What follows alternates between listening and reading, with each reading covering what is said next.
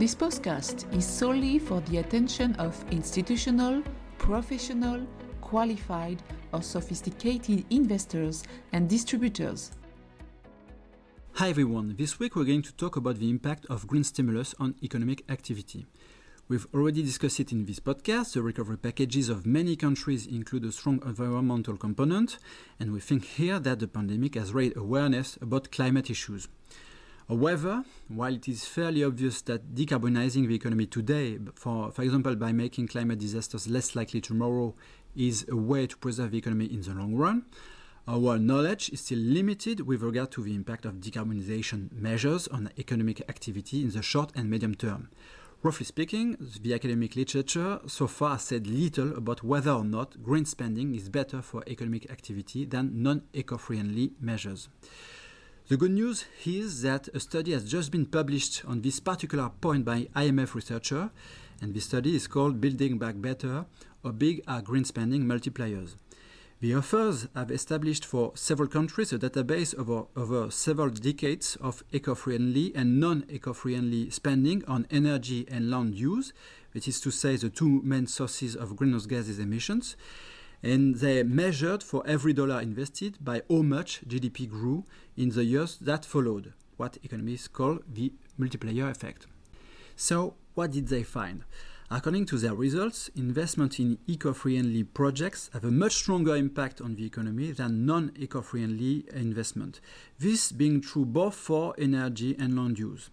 In the case of energy, the authors end up with an impact on GDP of spending on clean energies, that is to say solar, wind and nuclear, at least twice as high as spending on non-eco-friendly energy like oil, gas or coal.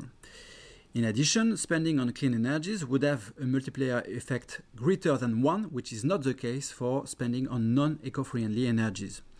How can we explain this result? The study's authors mention several reasons. The first one relates to the degree of use of capital and labor.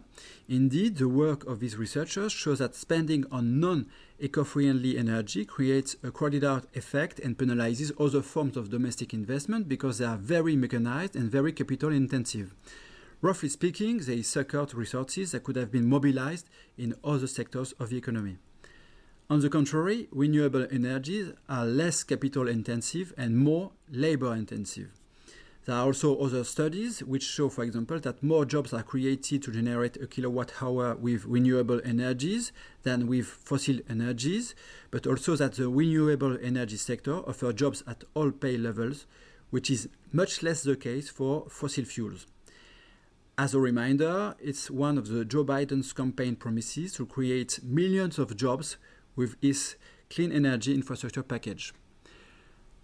Another reason for the stronger impact on clean energies on GDP is that they rely much more on domestic economic activities. We can think of retrofitting homes or upgrading the local electricity grid, while fossil fuels often rely on massive imports of commodities. In the case of land use, the difference in economic impact between spending on ecosystem conservation and spending in unsustainable land use practices is even greater. To sum up, the author's conclusion is that including decarbonization measures and carbon capture measures in recovery packages is not just good for the planet, it's also a particularly effective way to revive the economy. Thank you and talk to you next week. All comments and analyses reflect CPR AM's view of market conditions and its evolution according to information known at the time. As a result of the simplified nature of the information contained in this document, that information is necessarily partial and incomplete.